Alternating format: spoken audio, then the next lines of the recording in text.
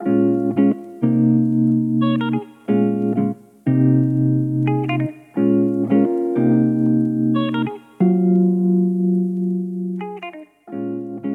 listening to Philly Who, the podcast that tells the stories of the doers, thinkers, and performers of Philadelphia. My name's Kevin Schmidlin, and today I'm talking with Todd Carmichael, the co-founder and CEO of La Colombe Coffee Roasters.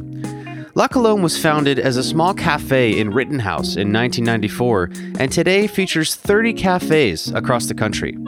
Todd also invented the canned draft latte, which in only 1 year was found in 60% of all U.S. stores. In addition to being a coffee whisperer, Todd is also a renowned explorer who's hosted a show on the Travel Channel and holds the world record for the fastest solo trek to the South Pole. Now it's getting to be 100 below, so the sat phones go down, the stove's barely working because you've climbed up to 14,000 feet too. And you're just seeing this thing and you're thinking to yourself, I'm gonna die in view of the pole.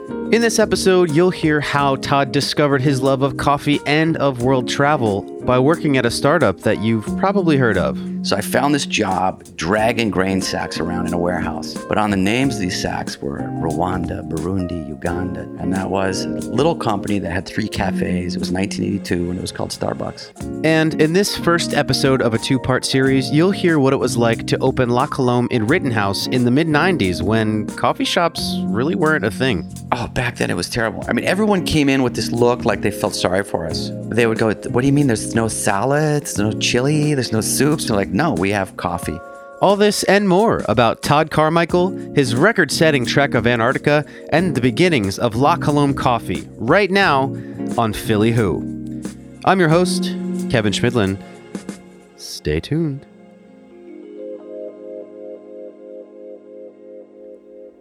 Just a heads up, there is a little bit of cursing. Actually, there's a lot of cursing, so you've been warned. So before Todd Carmichael became a successful CEO, a world-class explorer, and a reality TV star, he was born and raised in the Pacific Northwest, not too far away from Seattle. There, he would be introduced to coffee by working for early-stage Starbucks in a warehouse. This time was so impactful for him because it gave him a glimpse of the big, exciting world outside of his home. Until that point, he lived with his single mother who had him at a very young age and raised him without the presence of Todd's father, who Todd wouldn't even meet until years after his birth. I saw him for the very first time when I was about 11, and I saw him on TV. He was on a game show, and it was just before passing. And it was like Bowling for Furniture or something. It was the craziest thing. My mom brought me to this little black and white TV I'll always remember. And she pointed at it, and I said, hey, that man has Grandpa's name. And she said, that's your father. And then because of that show, they got in contact again, and I was able to meet my dad. Then years later, he took his own life. He really suffered from the mind, and there was just a turning point where he couldn't come back. Yeah. Do you think that situation affected, I guess, your life trajectory at all? Yeah. Well, I mean, at 55 and as a father, you don't spend a lot of time thinking about things like that. But, when you look back, you realize, it shapes you into a different person. First, you quote unquote become the man of the house at a very young age. I became a provider for my mother at a very young age. It required that I be more responsible than the people around me. It also makes you a person who's always searching for that reference. You're not really sure how these things are done, so you have to discover on your own. So you're always reading and you're always looking for a hero, I guess, or you're looking for this kind of mosaic that you're creating that would become that father figure, or that man that you want to emulate, right? What were the pieces of the mosaic for you? I mean, early in my life, it was always heroes. Shackleton and all these men, these mountain climbers were that, explorers, all the way from, Champlain all the way through. I admired the bravery and the tenacity and the discipline, the endurance of explorers. And then came scientists, so I added that. And then I just added people as I kept coming, and I made this, snowman, if you will, out of pieces and parts of my heroes. Yeah. So It sounds like your mother was a pretty strong figure. Yeah. Is it true that she gave you your love of adventure and exploration? No, I think I'm the complete opposite of my mother. My mother is a very anxious person, actually. And she's never left her hometown. That's not true because I've forced her to travel with me on a couple times. I put her on a cruise, and I think she loves the idea, but not the act of. She was born and raised in a completely different environment and a different time. She inspired me to go explore my world, but didn't do it herself. She's afraid of the world, and I just never was. Yeah. So when you were 15 years old, you, correct me if I'm wrong, ran a marathon and summited Mount Rainier? Yeah, that was a big year for me. I got super grounded for the Rainier thing. You got grounded? Yeah, I didn't tell my mom I was doing it. Oh my gosh. I learned in short order that, at altitude, clear skies mean you're going to burn your skin. But I never thought that I would have to bring sunblock on a glacier. This was before the internet, and I didn't have access to climbing books or anything. And I just had the rudimentary gear. And I burned the crap out of my face. There's no way I could talk my way out of that one.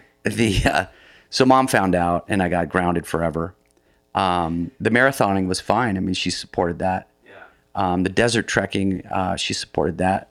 Yeah. But she just didn't want me on top of mountains. Gotcha. So that was the line. It was the altitude. It wasn't the line. Yeah. Well, what it meant was that I jumped on a Greyhound bus. I made it down to Paradise Camp. Finally, I hitchhiked to all good distance, and I set camp for 2 days, and I made friends with some other hikers, and they knew the path, and they were hippies. They were the greatest guys, and I followed them all the way up to the summit and came back down, and I was 5 or 6 days late getting home. So you tend to get in trouble. Yeah. And there was no cell phones. I was supposed to be quote unquote staying at like Tommy's house, yeah. But from the top of that mountain, I could see the rest of my life. I knew exactly what I wanted to do from the top of that mountain. This is what I want. What's this? What I want to do is I want to not stay within the definition of the person that I'm supposed to remain. I'm a poor kid from a shitty town in a part of the States that no one cares about. And I didn't want to fucking stay there. And I realized that if you just didn't accept the limitations, there were the people who did things and then the people who don't do things. And, I look across America and I can identify with what some of these people are feeling, that I just didn't want to be that guy. I didn't want to stay where I was born. And I didn't want to stay with the definition of who I was. And I was defined as the son of a suicide and, a young single mom in a shitty place in America. That's who I was supposed to be the rest of my life. And I realized at the time of that mountain, I wasn't going to fucking be that guy. I wasn't going to be him. So at what point did you discover your love of coffee?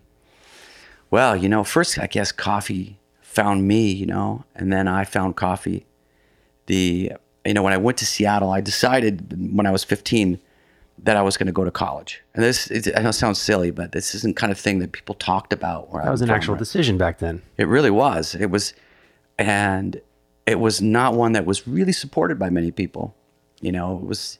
In that area of the world, it was like, I know 1 million PhDs are flipping hamburgers, and what are they going to teach you that we can't teach you? And it's a real slight to do that, and it's really going against the grain, like climbing a mountain or running a marathon too young.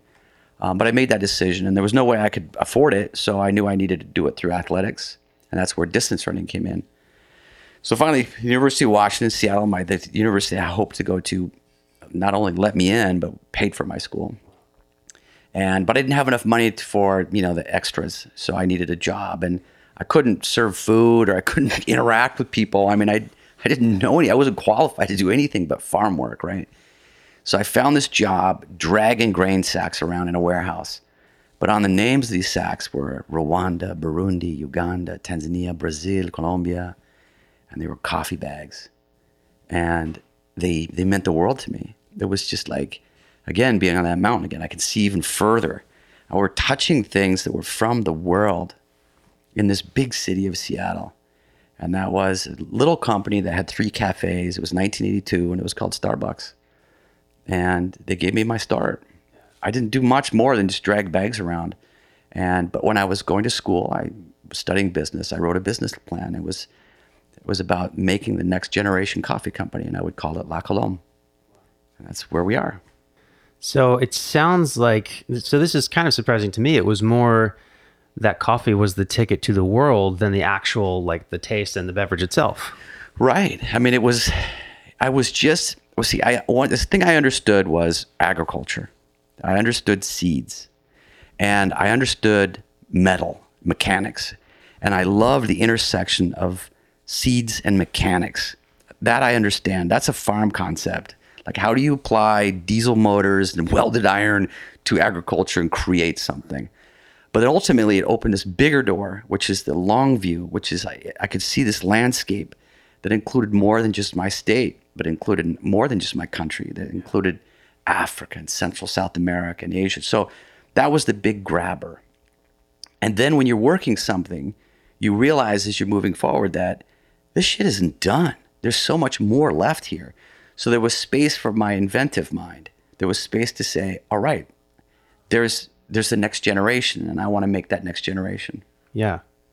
Is that where you met your La Colombe co-founder, JP? That's right. Yeah, man. We both had fake IDs. You know, I had a huge head of hair. And see, when I left my hometown, it was very country western, you see. And I never really got to hear rock and roll, like, not, you know, I heard old school rock and roll, but this new sound, punk, like, you know, like these bands, like, you know, that were kind of Queen-esque and like, yeah. And so I immediately fell into love with the music scene in Seattle. And I was at a bar, me and JP, I met JP at a bar. It was just, we were waiting for this band called Green River to play. And Green River then became Pearl Jam. You know, the lead singer died. So this is like bass guitar and drum and screaming and just insane, like rusty, like undercurrent, underground rock and roll in a bar that the beer came in cans because they didn't trust anyone with glasses, right?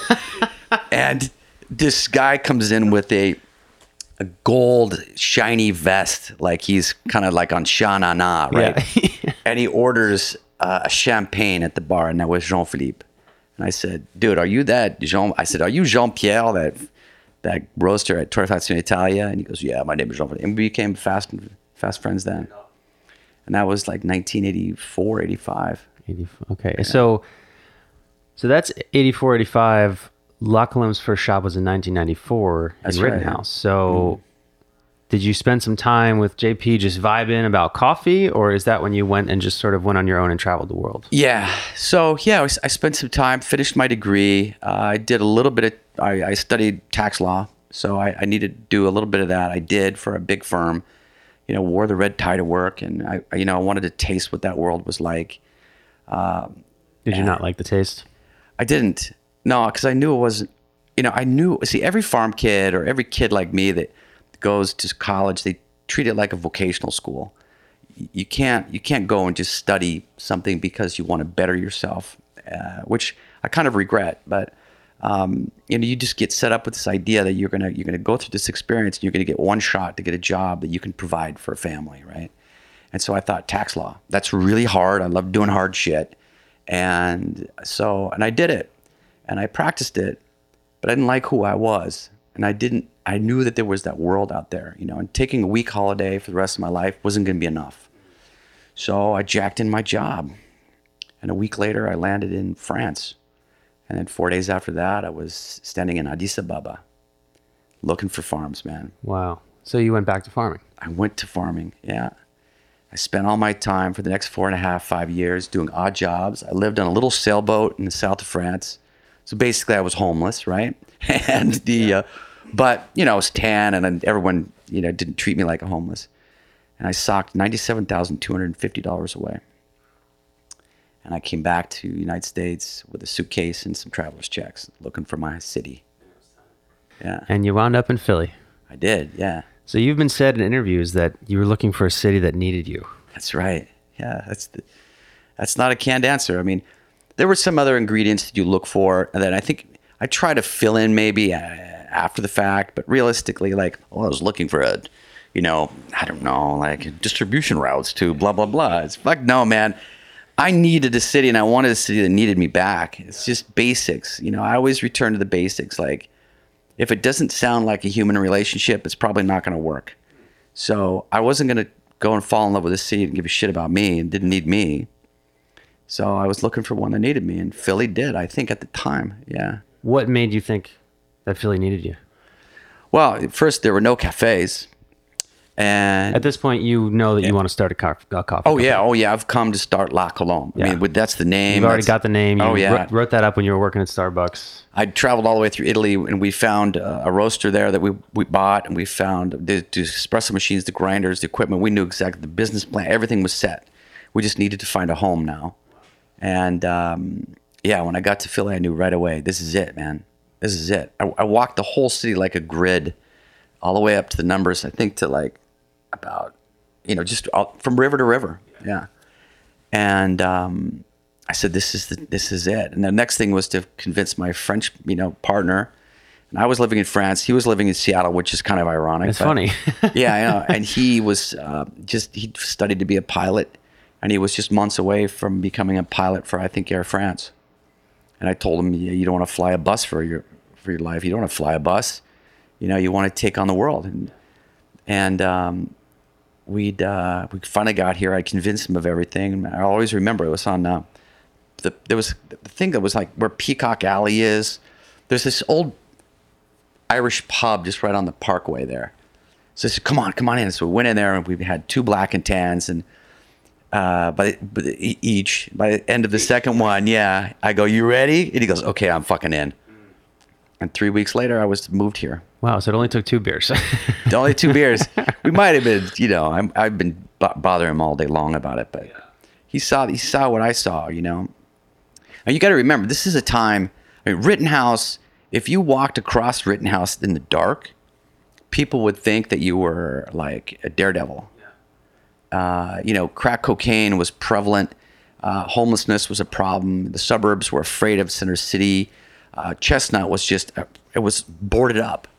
Walnut was half boarded up. It wasn't the city it is today, but you knew. You look at the bones and you look at the city and you knew, man, we're touch bottom. There's only one way up. That we're going to fly out of this thing. So I'm sure that people came up to you as you're opening the shop on like 19th Street near Rittenhouse, where nobody is. There's no coffee shops. Mm-mm. And they probably said, what are you doing? Why are you here? What would you tell them in those days? Oh, back then it was terrible. I mean, everyone came in with this look like they felt sorry for us. We tried so hard because we built out the cafe ourselves, and they looked at us like, oh, it's such a shame because this is going to end in like 90 days. It's 25 years now, and it seems to be doing all right, But people were really confused. Like the cafe concept hadn't come, or it's just a coffee shop, right? They would go, what do you mean there's no salads, no chili, there's no soups? We're like, no. Like, no burgers, no like hoagies. We're like, no, we have coffee. And it just hurt their brains. And then everyone had the same questions. I mean, you probably know that in La Colombe cafes, there are no menus. Right. Because 2 months in, we had a menu in the original cafe. I just literally during service, I reached up and just ripped it off the wall and threw it into the back room. It was just big. Because everybody would come up to me and they would look up and I would stare at their throats. With them looking up at the sign, they would go, so what's a latte? What's a cappuccino? It would take you minutes. Everybody had to go through the whole menu to have to describe what these things were because people literally didn't know what these were, right? And so when I ripped it down, they would come up and I would say, I don't know what to have. And I go, do you want something special? I would say the same thing. And then I'd make a latte or a cappuccino. I go, this is a cappuccino. They drink it, and then they would always drink that. They go, do you want something? Do you like chocolate? Great. This is a mocha. And I would just make them whatever. One by one, teaching Philadelphia about the finer points of coffee. That's it. And man, it didn't take long. Like by 4 months, there was a line out the door. Wow. And it's been there ever since. Was there a specific moment where you thought, holy crap, this is really, really happening? Yeah, because, all right, so you got to remember, I rented a place at 13th and Lombard for $140. It was I had a little futon and a hot plate. And then you had 3 towers that were the projects. So 13th and Lombard was like a real tough neighborhood, but cheap. And JP, the same thing. So we figured that our break even was like $350. We could survive if we could make $350. I mean, really, a day. Wow. And we did like 380. So day one, we're like, yeah, fuck, we made it. God, we're going to survive. I was like, and then, now it's, that takes 20 minutes. It's like, it's No like, time. yeah. But I knew right then that we'd had something. But I think that any entrepreneur who's worked that hard to get to that place, you have this sense of inevitability. You just think there's never any slight atom in you that goes, oh my God. So there's never this elation when you've gone over the hump, because it was written. It's what you saw. It's what was written. Yeah, it's written. It's just there. It's all of it's there. And so it's just like a script. You skipped ahead. You saw what's going to happen, and you read to that point. You're not surprised. So we never really felt that. I mean, there were surprises later on. I'm like today. I'm surprised By what? by La Colombe. Yeah, by me. By where it's all. Yeah, just by how I've evolved, how the company's evolved. There's a point. It's like forecasting weather. There's a point you just can't do it anymore because too many variables in one little butterfly.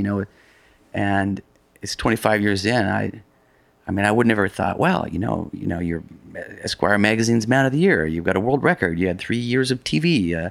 You've invented the fastest growing beverage in the United States of America. You have 30 cafes, 1,000. There's just fucking no way. I have 4 amazing children. I landed the most amazing wife, and I lived a charmed life. It's just, I never really thought that it could be this good. Yeah. So 6 years after the first shop opens, it's 2000. Yeah. You decided to take a trip. Nagigia. Yeah, I wouldn't have guessed that. So Yeah, I'm glad you yeah. took that. But yeah, so this is where you just wanted to jump into an indigenous tribe and Yeah. see how they did it. So why? Yeah, like 2000. I mean, I think you recall America was in, it was in a tough place, and I personally was in a tough place. Yeah, I needed to exercise something in me. Yeah, what was the tough place? Yeah, relationships. There was, I had a failed marriage, and that was hard on me. I mean, because that's just not how I viewed myself. And I'm slightly crazy myself. I had to learn how to deal with my own insanities, but like legitimately, my mom suffers from the brain too. So there's just a lot. So what I wanted to do is, one, I wanted to surf some of the biggest waves in the world, coral waves. I wanted to jack. I want to know what it's like to have like a train car fall on you. It was just because the shore here is great. I've surfed smaller waves in Central America, but I wanted to have a beast fall on me, right? And then learn how to ride it. And I wanted to go back in time. Like some people, they can find that in meditation or they can find that in reading, but I wanted to go back in time. And so I found this little village in the South Pacific in the middle of frickin' nowhere, population 180, maybe 180. Everyone makes their own homes and everyone fishes their own food, and there's no kept animals. There's no roads. You hack through a jungle, and I lived there for I think 3 months. Right? How did you find this place? First, I found the wave, and then I found the island. Yeah. Okay. The wave's called King Kong, and it's called King Kong for a freaking reason. Yeah? Yeah. Oh my God. The first time you see it, you're sitting on its shoulder. You just feel like, it's like, that 3 feet away is like stepping into a jet stream. It's like, oh my God, the most violent beast on the world. And I spent time drifting. I spent time surfing. And I came back with a clearer idea about where I should take myself and my company. Yeah. So what sort of lessons did you learn while living there?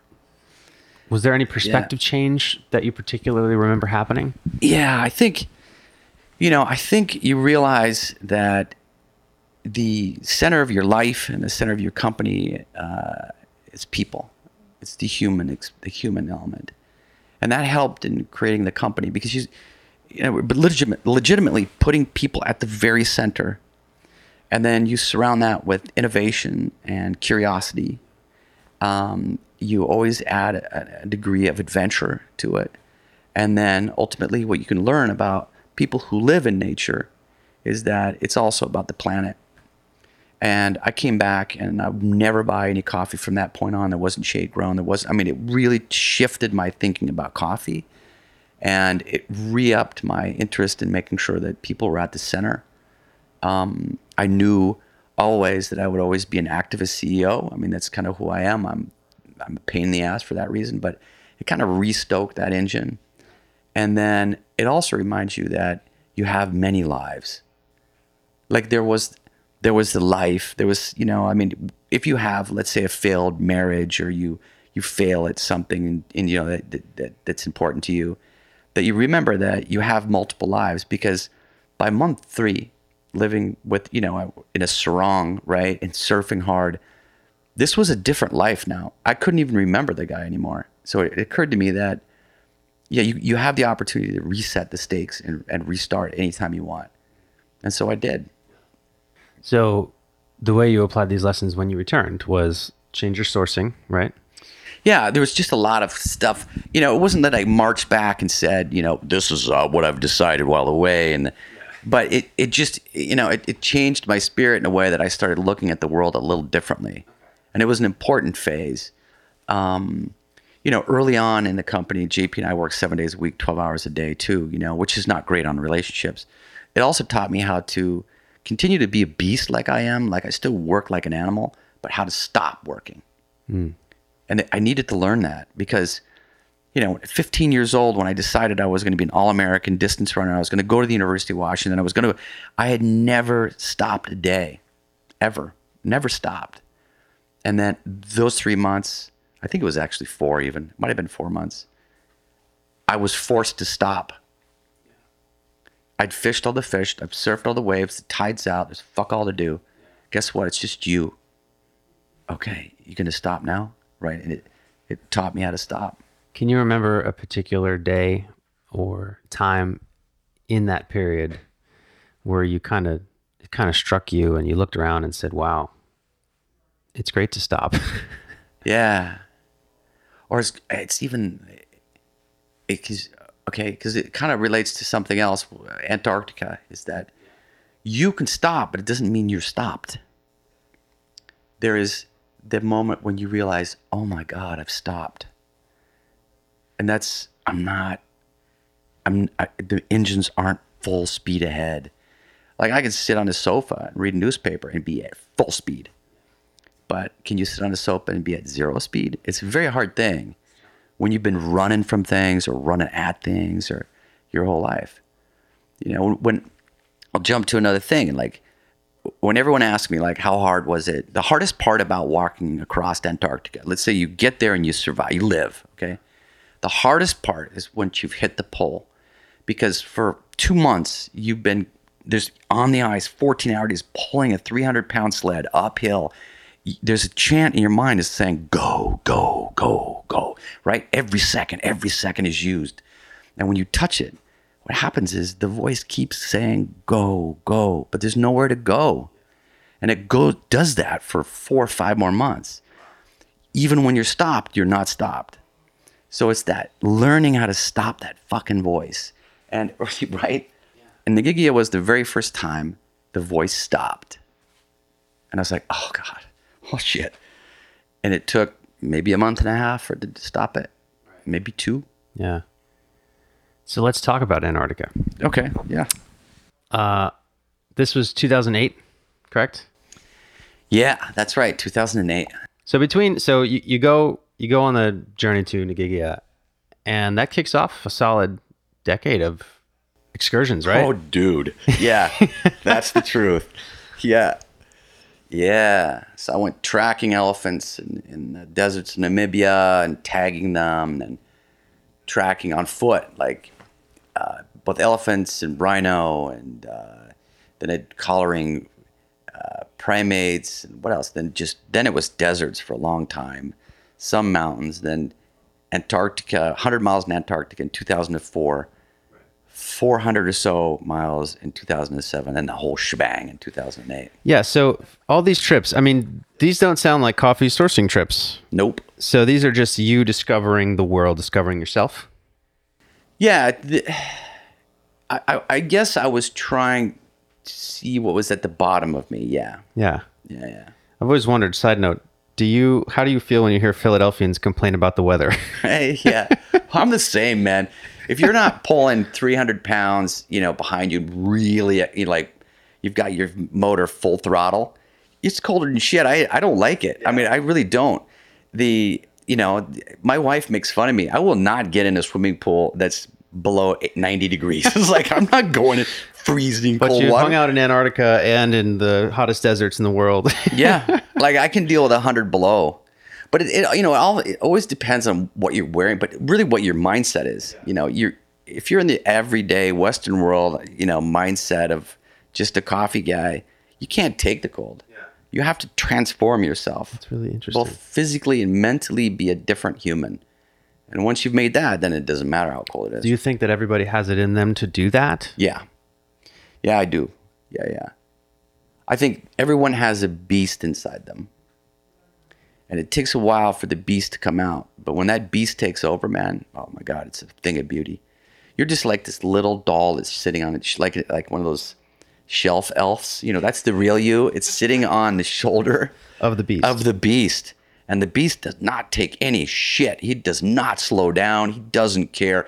And he can go on and on. He has no idea what boredom is. He has no idea what making a mistake is. And you cannot compromise with the guy. No way. You can't. The beast he's a freak of nature. It's just getting that damn dude back in the box is the hard problem. Yeah. Well, sometimes you can't be the Hulk. Sometimes you got to be Bruce Banner. You really do. If you want to live a normal life and not tear through you got to put him back in the box once in a while. So you hulked out in Antarctica in 2008. You wound up setting the record. World record, that's right. Well, first dude in history to do it solo, and then break the team record. Okay, so 39 days, 7 hours, 49 minutes. Yeah. Mm-hmm. Was that a goal on the outset to break the record, or was that an accident? You want to hear the honest truth? Okay, it started out with, I'm going to be the first guy to do it solo. Okay, that was big. That's a big deal and most people think that it's irrational to even try, because to break trail yourself, all that time is, you do it 2 hours, you think you're going to lose your mind. It's really a frustrating thing to do. So do it 14 hours a day for 50 or 60 days is rough. And I was giving an interview, and I don't know if you've noticed this about me, but I don't really filter all that much, because if you're trying to get at the truth, then sometimes I surprise myself with the truth, right? But sometimes I say dumb shit, right? Okay, this was one of those cases where I went, I'm going to be the first man to ever cross Antarctica solo by foot. Pause, count to 2, and I'm going to break the world record. I just tagged that thing on, right? And I don't know why I said it. Maybe it was like the beast trying to get out. But then once it was said, then I had to do it. Now you have to. Yeah, you had to do it. Yeah. So did you have a moment where you were like, oh shit, what have I done? Oh, yeah. And that happens a lot. At that particular moment, no. I think it was actually Lauren said, why did you throw the world record thing in there? You're a freak. And I was like, I know. I got over my skis on that one. And then I started doing the math, and then I started doing the calculations for the food. And then, I knew I was physically ready. I just needed some good luck. And I had some really bad luck. But then I overcame the bad luck and just squeaked under it. And I was done. What was the bad luck? Got to hear about that. Well, everyone who's ever been across Antarctica goes on 2-meter long skis. You have to wear skis, because if not, you're going to post hole, and on 2, you're going to die because you're going to fall in the crevasses. There's so many of them. And I did do that 8 miles in. It's 700 miles, and 8 miles in, bam, I lost my skis. So I had to post hole the rest of the way. Now, I had work schedules set up for, I think my shifts were like either 10 hours a day. It was 9 or 10 hours a day.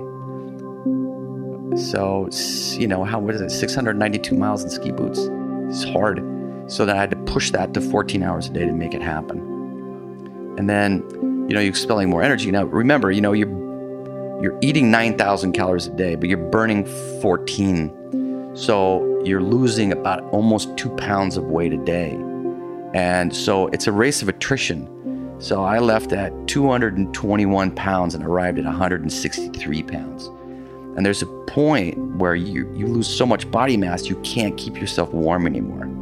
So you're playing with fire. Like, just from that amount of time outside heaving that hard, I frostbit my lungs really badly. I had about 20 to 25% of my lung capacity left. I had left eye frozen. My face was frozen. I mean, just all frostbite. Hands, toes, fingers, thighs. If I'd had to be out there another day, I wouldn't have survived. No way. There's just no fucking way. I couldn't have done it. So the moment you're trekking and you see on the horizon the pole, what goes through your mind? Well, man, I tell you what happens is you're 2 days away when you see it. Okay, it's a tiny little freaking speck. If it's clear, because half the time you can't see past your own hands, but I could see the pole and you could see the dome, and it's surreal. I didn't believe it. Plus, I wear lenses, but it's so cold you can't wear lenses because they'll freeze. You get wind and it freezes, and they kind of shatter in your eye. So I searched around in my sled for a camera so I could take a picture and zoom in. I was like, all right, it's real. Because I was hallucinating really badly by now. I mean, I was just, people were with me. The ice was green. I could see my grandfather's house and my left field of vision. It's like, you're tweaking because it's sleep deprivation, you're malnourished, you're overextended, overexhausted. Everyone knows you just trip balls. I mean, it's like so I wanted to verify it. I kept looking at the camera, like when I got in the tent, okay, that's it. And then it just seems like it never gets closer for a long time. Forever. Because now the beast is getting weaker and you're trying to take control, right? You're rationalizing, you're thinking, and the clock's ticking, and now it's getting to be 100 below, so the sat phones go down, GPS, everything's going down, the stove's barely working because you've climbed up to 14,000 feet too. And you're just seeing this thing and you're thinking to yourself, I can die. I'm going to die in view of the pole. Then it became just a question of just one foot after the other until finally, bam, I was there. Yeah. And so you step in the pole, on the pole. I don't know what there's actually a pole. There's a pole there and you touch it. But there were a lot of worries. I knew I was close to death, and I knew that usually it's organ failure. 3 or 4 miles back, I dropped my sled, and I developed a really unnatural affinity and friendship with my sled. I know it sounds... No, it was the Wilson thing, right? Yeah. When I saw that with my wife, I said, because I had done a lot of isolation work, I said, that is so fake. That is bullshit. That is not true. You know what? If you're out alone for 40 days, like, or 40, and under those conditions, it was like leaving my dog. And I got down on my knees and I called her Betty, right? So, and I was like, I'm so sorry. I'm crying. I'm so sorry. I'll come back. I promise. I'm sorry. It's like I felt terrible. So I didn't first want to touch the pole. Because you didn't have Betty? I needed 3,000 calories to get back to her and pull her back in, right? So this woman came out, brought me in, and I was negotiating for some food. That was it. I just needed food. But I was the crazy guy, right? And my face is all duct taped, and it was just... So I said, just give me... They have this syrup. I could see the syrup because there's the cafeteria. I said, lady, give me that bottle of syrup. I'm out of your hair because I just want to get calories in to go get Betty so I can celebrate. And someone overheard that as she went to go get a manager, and she gave me these 2 giant cookies with frosting. Her name was Shelby. And I cried like a freaking little boy, and I ate them like a German Shepherd. And then I headed back outside. And you got Betty. Got Betty, right? Yeah. And I fell asleep in a little shed they had because I hadn't slept for a couple days. And when I woke up, there were lots of people in the shed shaking me. There's blood everywhere. And I was just coughing up all this blood. I had vessels that were bursting in my lungs. And they brought me in and started giving me, drugs to bring me back. There's a little not a hospital. What do you call those? It's like a little clinic inside there. They don't want you in that building. It's just for scientists, right?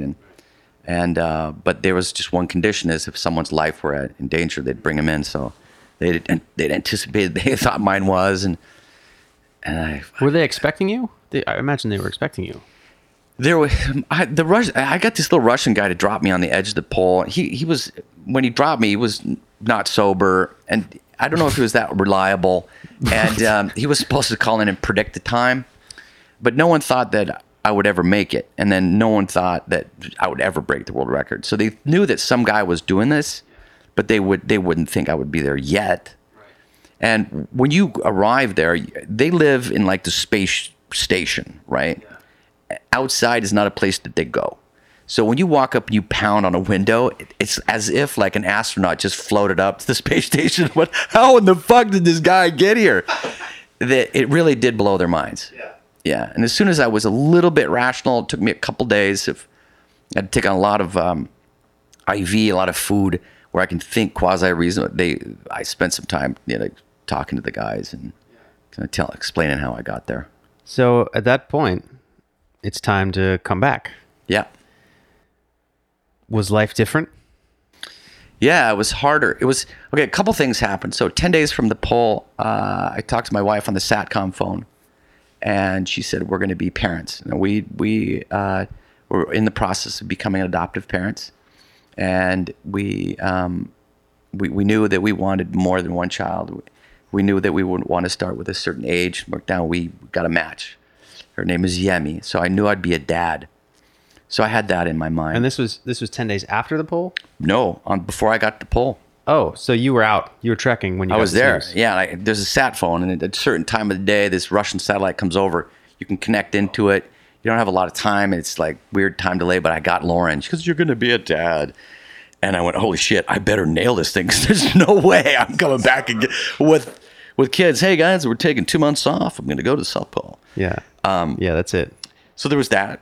There was, I couldn't stop thinking about what the next thing would be, right? And that was Death Valley. And then I was having a lot of problems because of, like, I couldn't regulate my blood sugar anymore because just of how you eat every 70 minutes for 4 months. Your body just forgets how to regulate it on meals.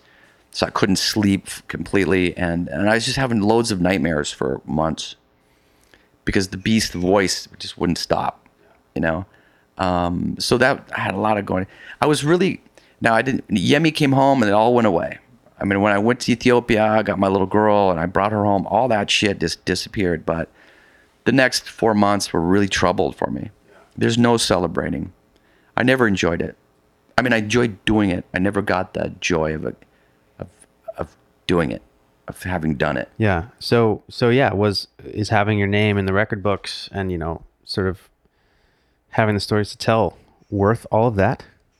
I think, well, what happened from that is all right, I tell you where that kind of came. It's like, one is defying who you are. It's really important for me to defy who I am.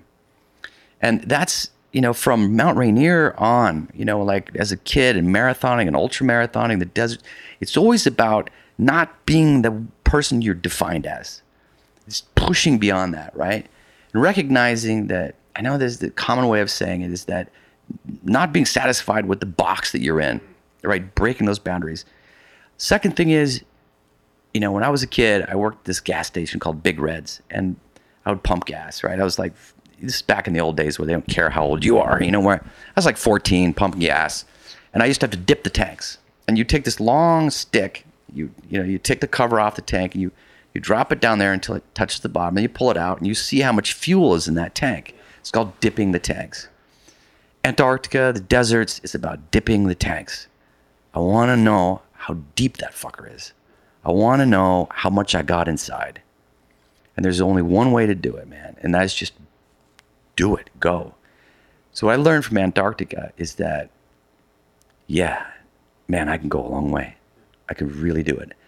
Look at La Colombe. All the people who started companies like mine have all sold and flogged off and done. This is 25 years. Fuck it. You want to see how far I can go? I know now. I know that. And when I became a dad, no worries. I can outlast, outstand, outdad, outpush anybody. I know how deep my tanks are, right? And that's the takeaway from it, And if the Antarctic conversation went completely away, I wouldn't feel much loss, because the real benefit is still, it's just sitting in me. When you approach difficult challenges in your life, you go, well, it's been harder than this before. Knowing that is super important to me. Knowing that my boundaries are way further than even I expected. So in the day-to-day challenges of life, you're just like, well, how hard can this be? Like Lauren survived non-Hodgkin's lymphoma, and at a time you're not supposed to, right? And Lauren, my wife.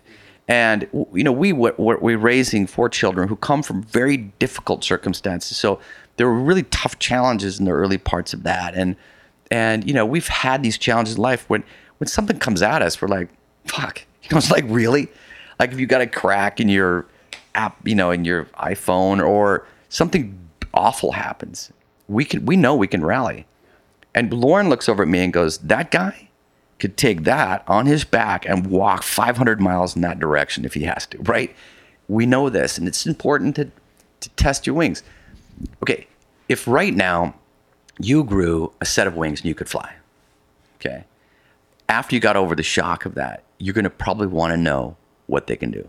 How far can I go? How high? How high? How far? How fast? Yeah. Right? Well, how about your insides? Aren't you interested to know how high, how far, and how fast they can go? Well, find something that's regulated and go for it. Yeah. So do you have any advice for somebody who's listening and wants to do the test, but can't find a Russian guy to drop them off in Antarctica? Yeah, that takes so long to organize. It depends whether we know what you're going for. I mean, is it mental? Is it emotional? Is it physical? Is it everything? I like the idea of going outside of areas. I think that every American should go and climb Mount Rainier, one at a time. I don't plan to get crowded. This is a big, small mountain. Like right now, twice a year, I get on a plane and I'm there. I get at night, right? So I'm there in the morning. I'm climbing that next morning. I go up that day, down the 3rd, and I'm back here the 4th. A long weekend. And I've been out seeing avalanches. I've been across crevasses. I've picked across fields. And it is this massive, tiny mountain. And, I take my friends, just everyday guys, never climbed. And I'll get them, we get up there. And you just feel like you've been away for a month and a half. And you've been scared, and you've been happy, and you've just hugged like other climbers, and you've been, emotionally driven. You've been bored. You've done all the emotions, and you've tested yourself, because it's scary, man. It's the middle of the night. There's a tiny ladder across a crevasse. You've got these big crampons on, gear. You got one little light on your helmet, and you've got to walk across this ladder and not kill yourself, right? It's really amazingly cool. And you think, you know what?